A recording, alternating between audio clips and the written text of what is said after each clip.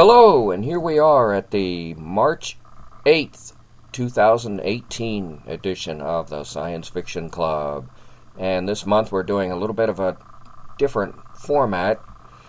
Actually, it's a blending of the two formats that we've been using. The one that we actually used for most of our history was the bring a single book to discuss format, and we would all read it or attempt to read it. And the other format that we've been using more recently is the everybody bring their own book format, which has been equally successful, at least, maybe slightly more so. It's hard to say. But this week, or this month, we're going to blend those formats because some people still want to bring their own book, and we're going to start with them. And then I think for most of the meeting, we're going to talk about The Demis by N.K. Parsons, which several of us have read. So those who want to bring a book to talk about, we'll talk about it. And then when everyone is done with non-Demi books, we'll start with that. So we'll see how this goes. Okay, well, I'll start first because mine's really, really quick. I read The Visitors by Simak and loved it. And it's a book that I can tell you the ending because there's really no ending that you could make a definite conclusion of the end of the book. Basically, I'll just tell you there are aliens that come in to the atmosphere and land on Earth, and this is in 1970s in the Midwest and in Washington, D.C. It's 1970s politics, and it's a small town in the Midwest where the aliens first show up. And they come in the form of boxes, huge boxes, and they start by eating a lot of the trees in the forests, and then they try to assimilate into our culture by, first of all, becoming smaller boxes as they procreate and have little aliens, and then they become flying cars, and the people in Washington get scared because they think, what about the auto industry and the cars, and what's that going to do to all the car companies, and blah, blah, blah.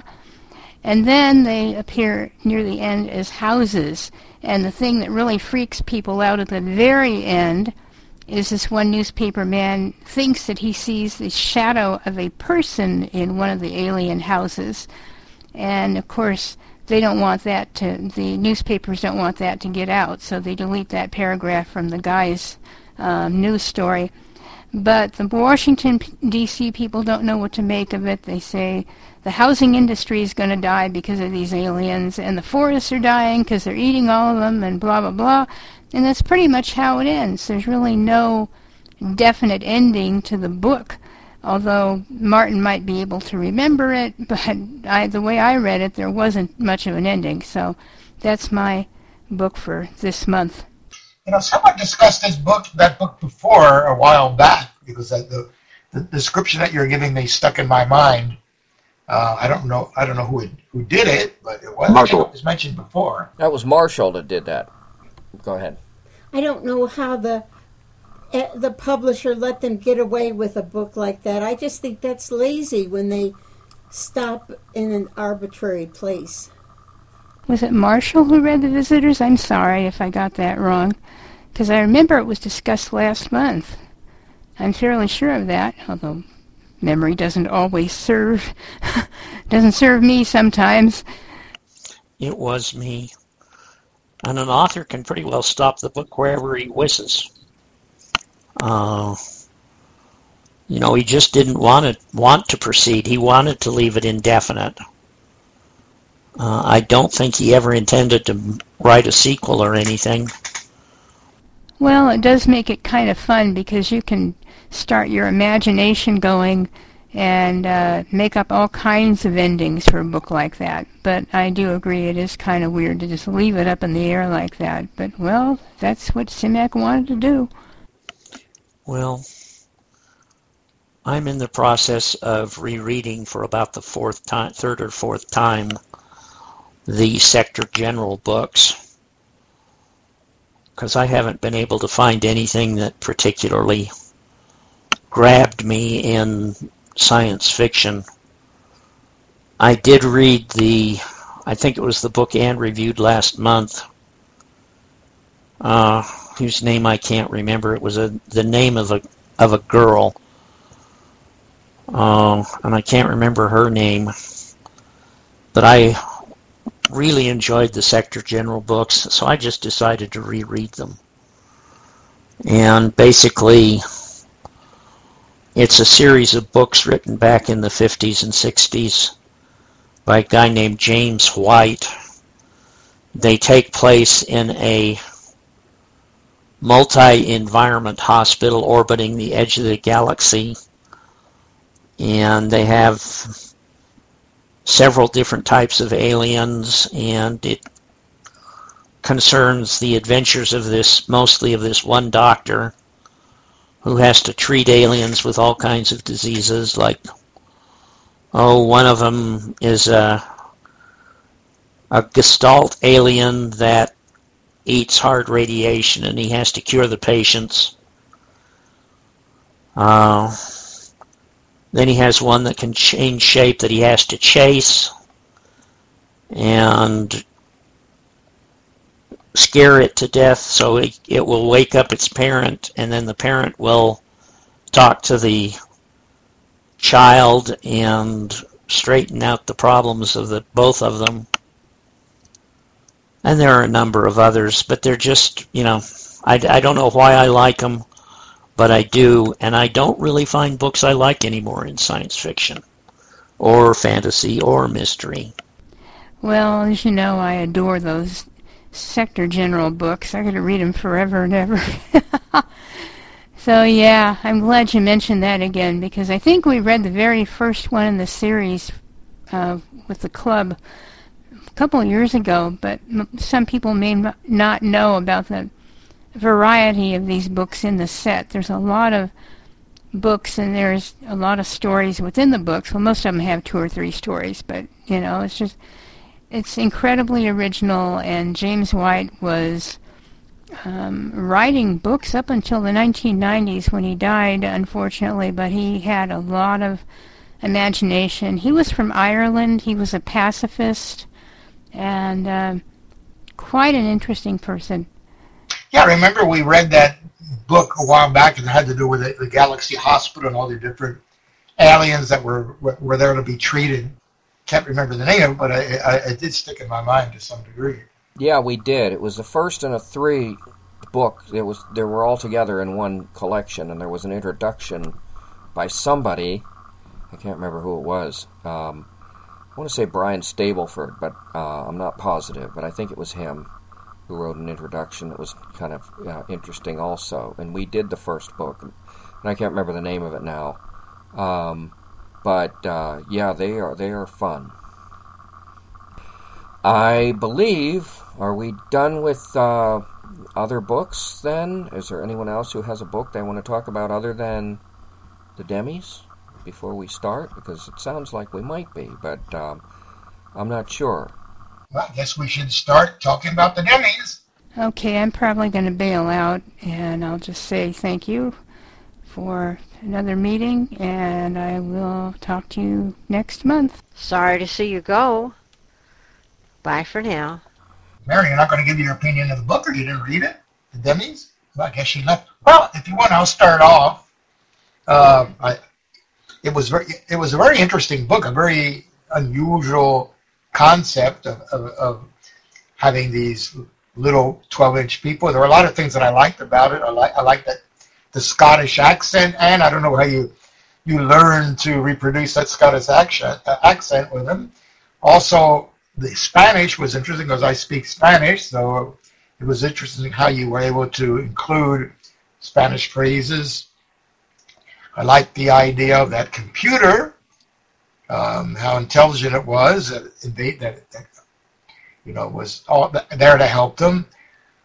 I also found it very interesting the 2 episodes, the one in the beginning, when they were making the escape from the doctor, and how the doctor, was such an evil person, and all that they went through to get out and to get to the Highlands. And the second part, when the interaction with the Lopez family and their problems, and wanting to be independent. I found the middle part a little bit slow when you talked about the everyday happenings. It seemed to me that perhaps the book could have been somewhat shortened and removed some of that, but in general, I thought it was quite witty and quite a good book. Well, thanks very much, Martin. I will explain about the different languages, or, well, the Scottish dialect and the Spanish. The dialect, the Scottish dialect, I just got from reading too many British novels, maybe. I don't know. Anyway, I got that from that, and the Spanish, now, I do not speak Spanish, okay?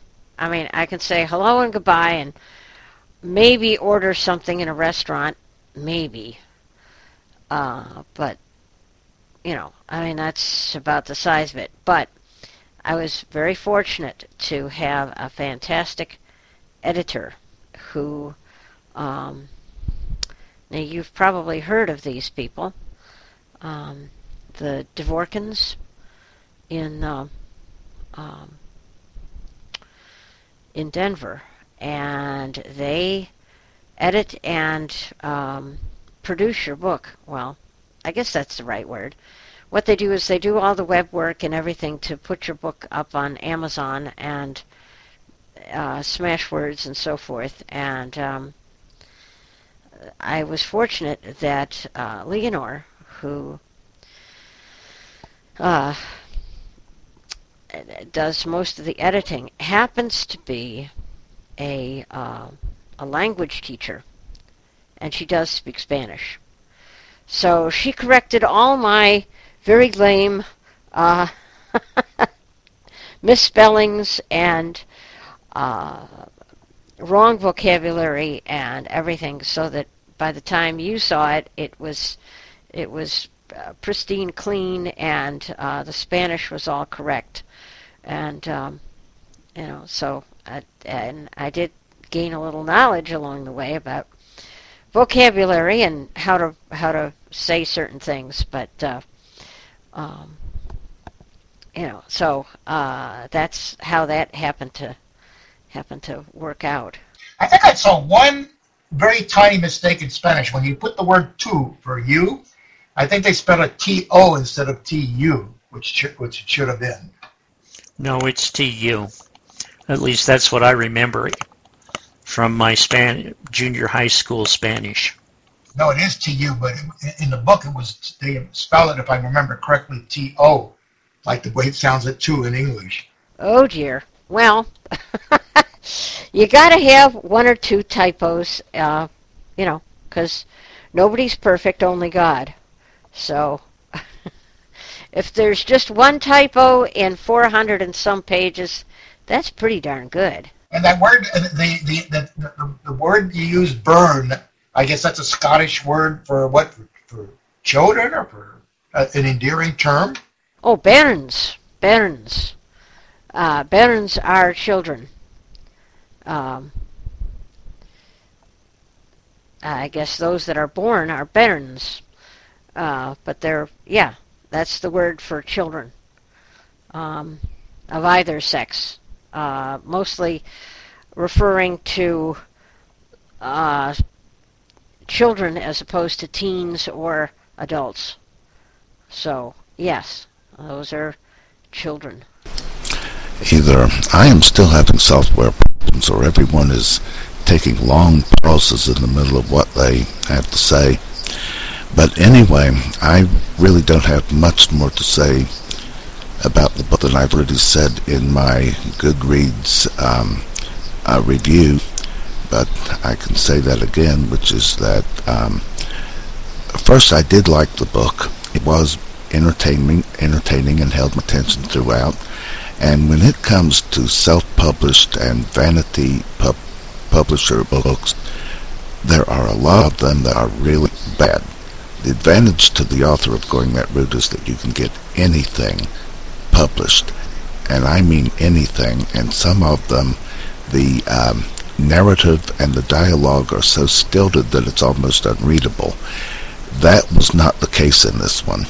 The narrative, the dialogue, and most other things that make up a good book, the plotting, the characterization, and all of that was at least as good as most major publisher novels. So I have that much praise for it, and that's why I gave it a 4-star rating at Goodreads. But I tried to put myself in the place of an editor for a major publisher, and I would say I would probably have accepted it for publication, but that isn't to say that I wouldn't have sent back for some revision. One revision is that rape scene, which I don't think is all that credible, because if you feel disgusted and repelled by the act that you're doing, that is not compatible with sexual arousal, and therefore I don't think it could be accomplished.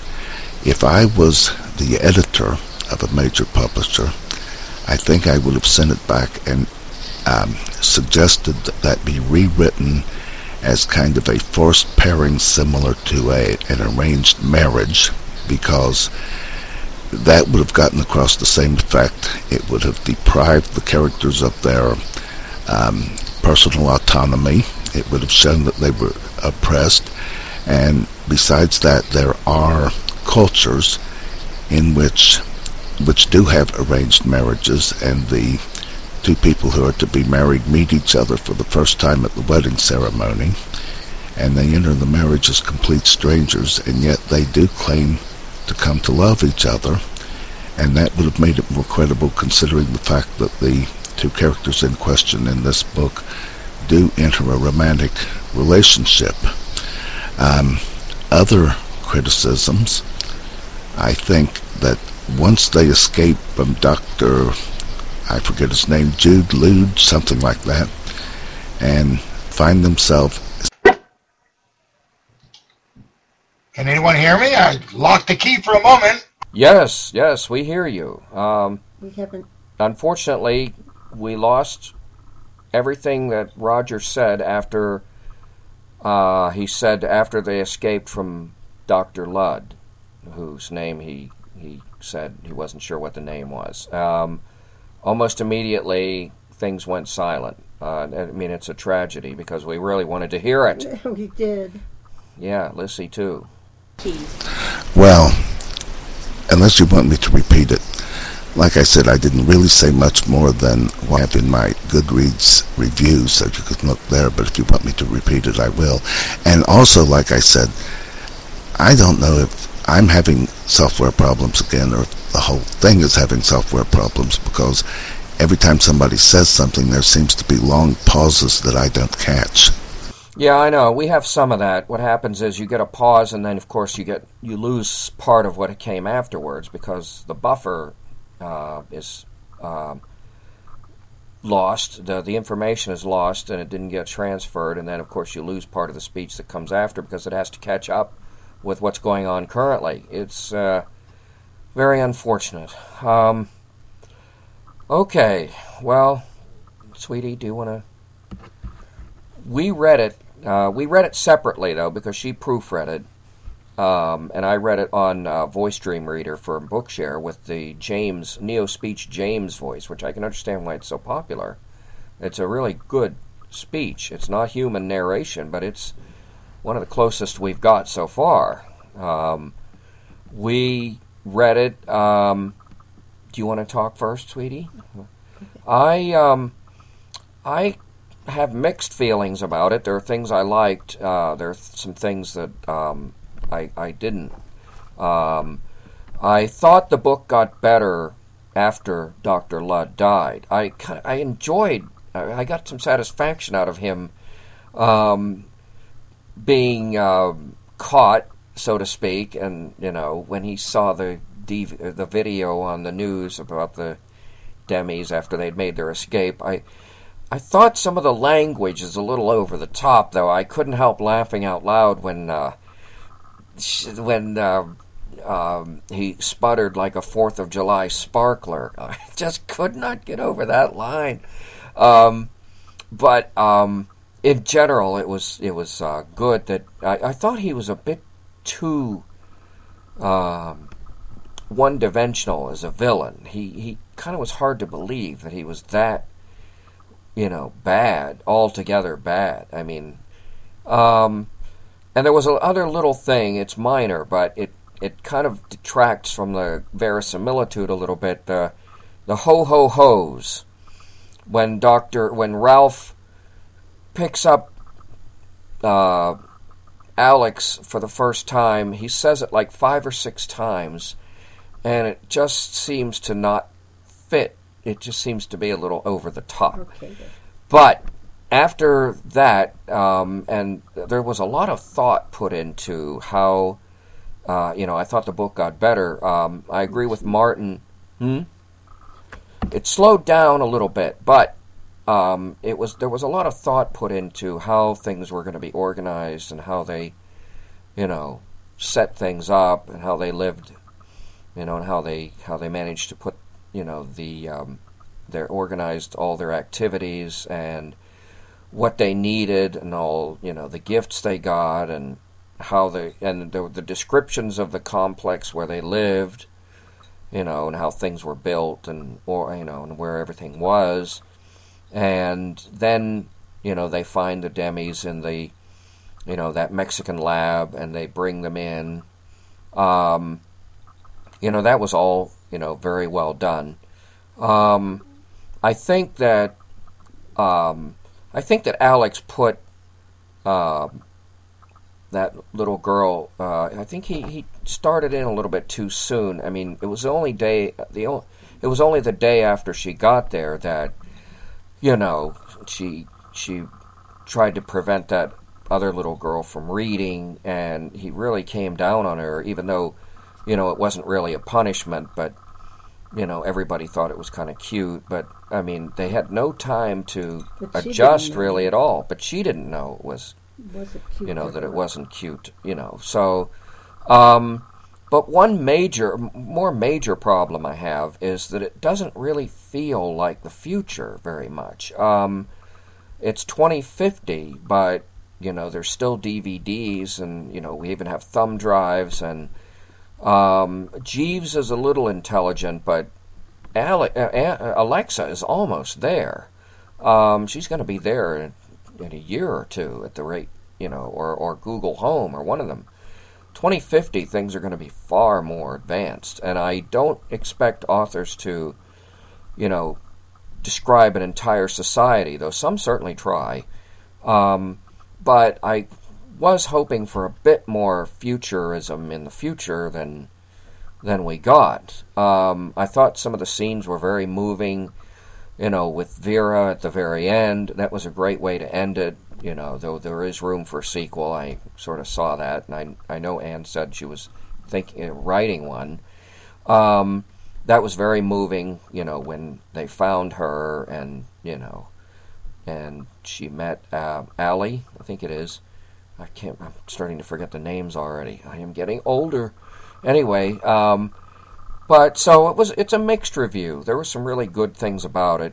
I thought the villain was a little too one-dimensional, but it was fun to see his downfall, I gotta admit. I got some satisfaction out of that, though I would like to have seen him taken away rather than, die. But I've said that in reviews before. It's just I like to see people, kind of face some earthly justice. It's satisfying. But nevertheless, it was still fun. So, sweetie, do you want to talk about it? I like social science fiction, and I categorize the Demis as social science fiction, and it really lived up to my expectations of that genre. And I love the theme of human rights, although when it comes to science fiction, the word human might even be replaced with something else. It made me think also of lab animals and how they're treated, and I guess where do you draw the line? The Dimmies were definitely sentient and lab animals aren't, but I still thought about their fate. I loved the fact that, Anne, that you made such extreme efforts to explain how the existence of the Dimmies were financed. What a huge, I'm laughing because we think in even, bigger figures, but it is an investment to start a population and then support it. And I just like the way some of the money came from the government, maybe some came from contributions from fans, and the Dimmies themselves made an effort to contribute to their own livelihood. I liked watching the community grow, and I felt that one of the possibilities for a sequel was for them in the future to go in search of other communities of Dimmies, that that they had a strong conviction that there were other communities, and so a search that isn't totally subsidized and totally comfortable.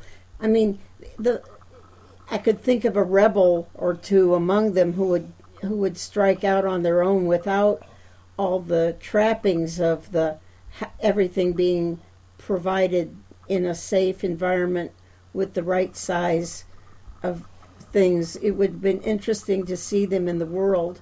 This was also an example of a book with many characters instead of a couple of main characters on a journey. It was very much you very much tried to show the input of all the members of the families, and then when new Dimmies were discovered, how they had to blend and compromise and recognize the needs of, they'd get things just right maybe, and then when a new group of Dimmies were found, then there's a new dynamic that has to form, and you did a really great job of showing how they had to kind of feel their way along and see how to incorporate the new Dimmies into their little well-run empire.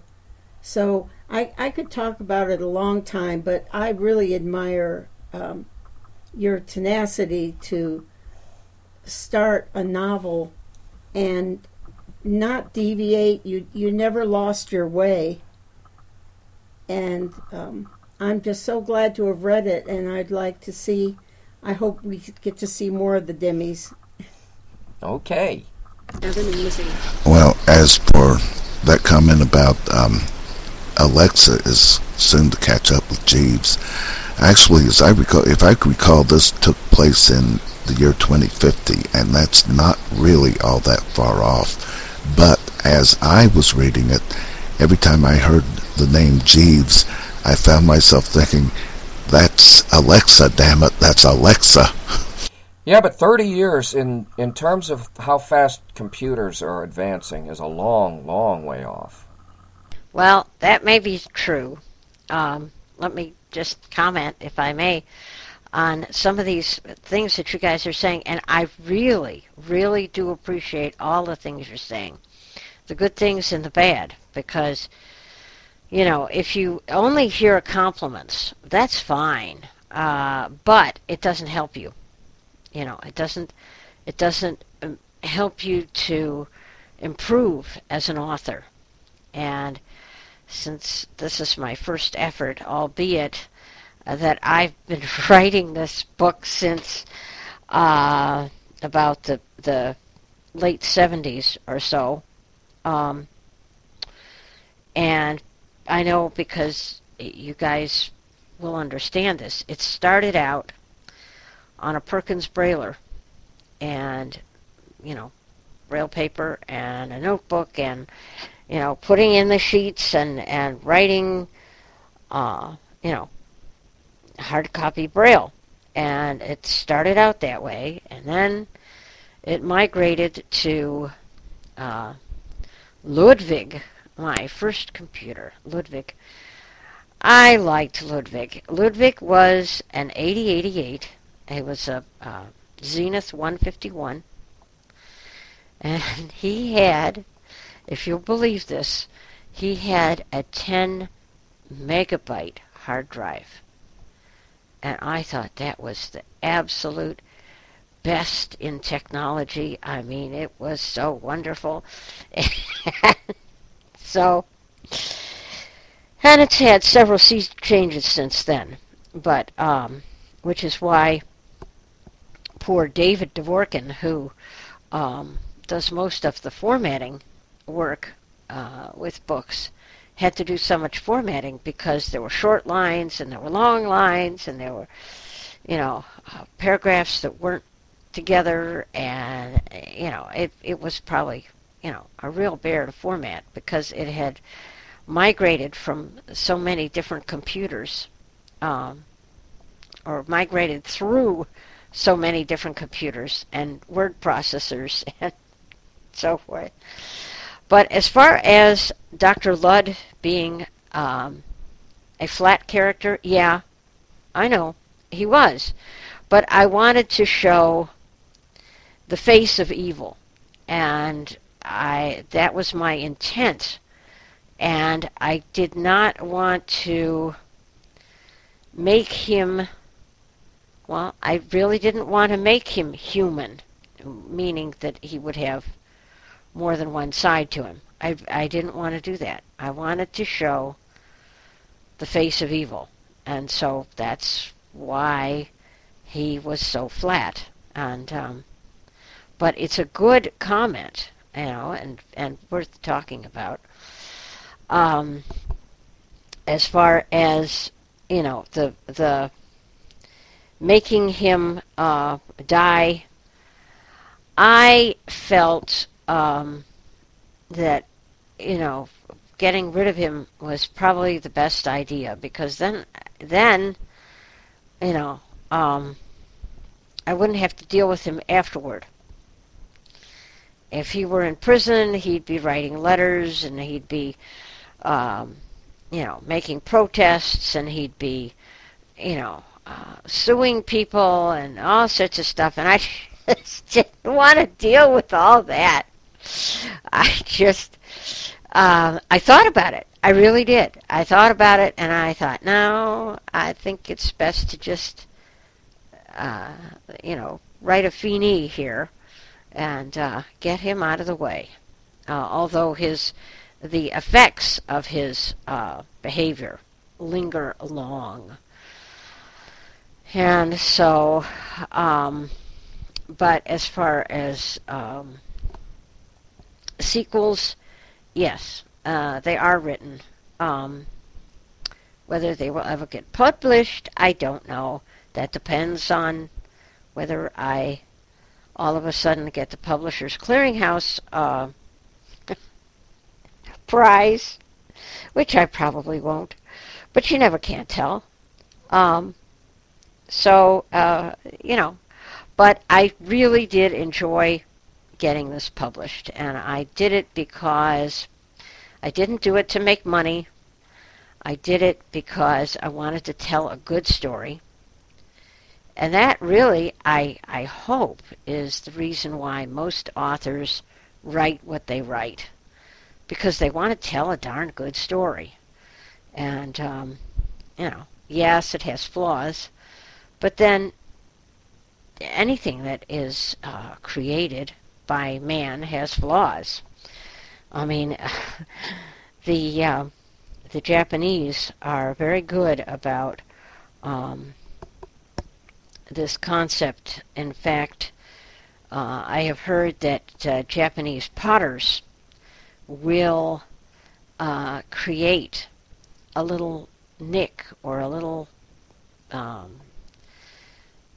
funny spot in the glaze or something, so that the pot isn't perfect, because they know that nothing's perfect, only God. And I think that's kind of a neat thing. So, anyway, but thank you all for your comments. I really, really do appreciate them. Yeah, the Mennonite quilters, Lissy says, do that same kind of thing, adding a small defect in their quilts.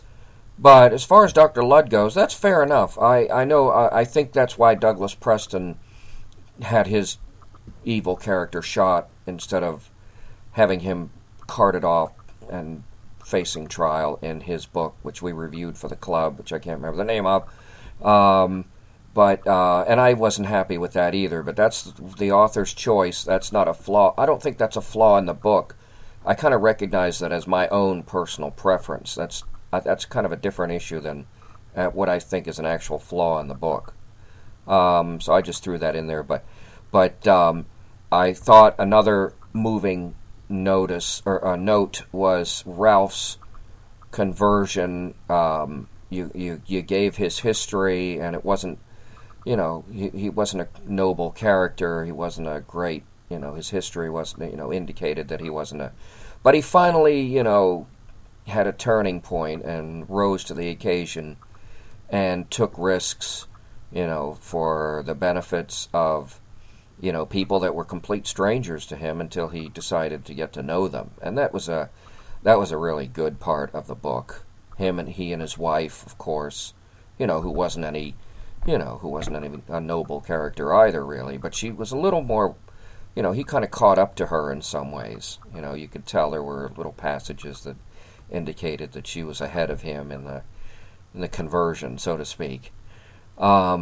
So that was a very a good part. Tweety, anything else before we close up? Okay. Nelson. Interesting little thing here. Dr. Ludd. I have no idea how you spell that. Well, now that I hear the correct pathetic voice I was using, Bookshare's synthetic voice pronounced it Lude.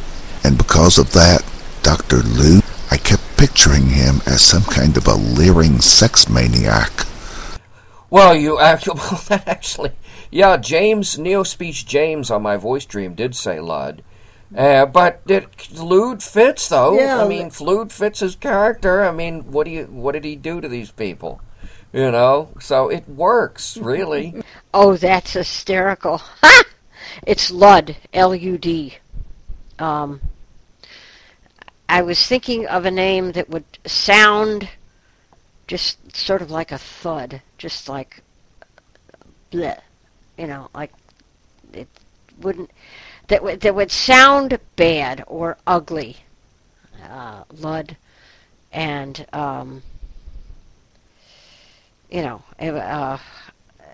that's why I called him that, I think.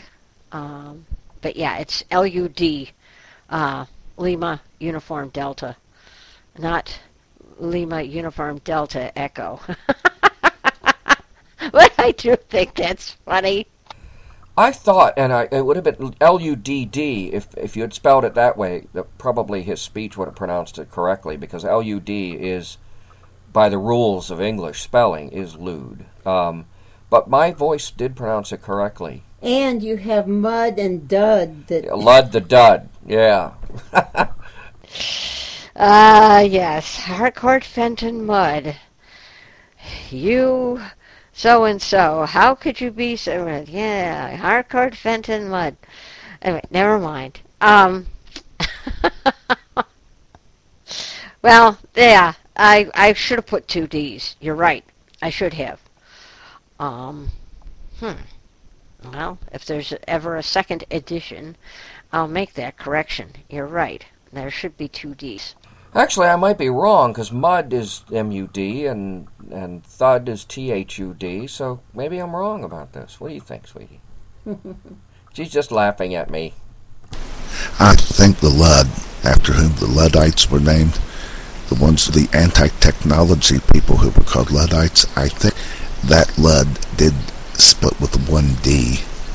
Oh, that's interesting. I didn't realize a Luddite was actually named after somebody named Ludd. But it figures, yeah. Right. Anywho, well, as I say, I want to thank everybody for their views and their help in helping me to improve. And what else can I say except thank you? And publish it around. If you like it, tell people. Well, I guess we'll close up for this evening. Our next, sorry, sweetie. Nothing. Our next meeting is going to be on Thursday, April 12th. So we have 5 weeks till our next meeting, and the clocks will be sprung forward by then. So I will make sure when I put out the newswire to adjust the UTC accordingly. Not that anyone actually needs it, because nobody from any other country comes, but I'll put it in anyway, just in case. And we have a new puppy named Poppet. We have a new puppy named Poppet, which is British for an endearment for a toddler, or a young girl. Poppet. Her name's Poppet. She's 10 weeks and 2 days old. So we are enjoying our new puppy, Poppet. Yeah. So, all right, our next meeting on April 12th, 2018, and hope to see you all then.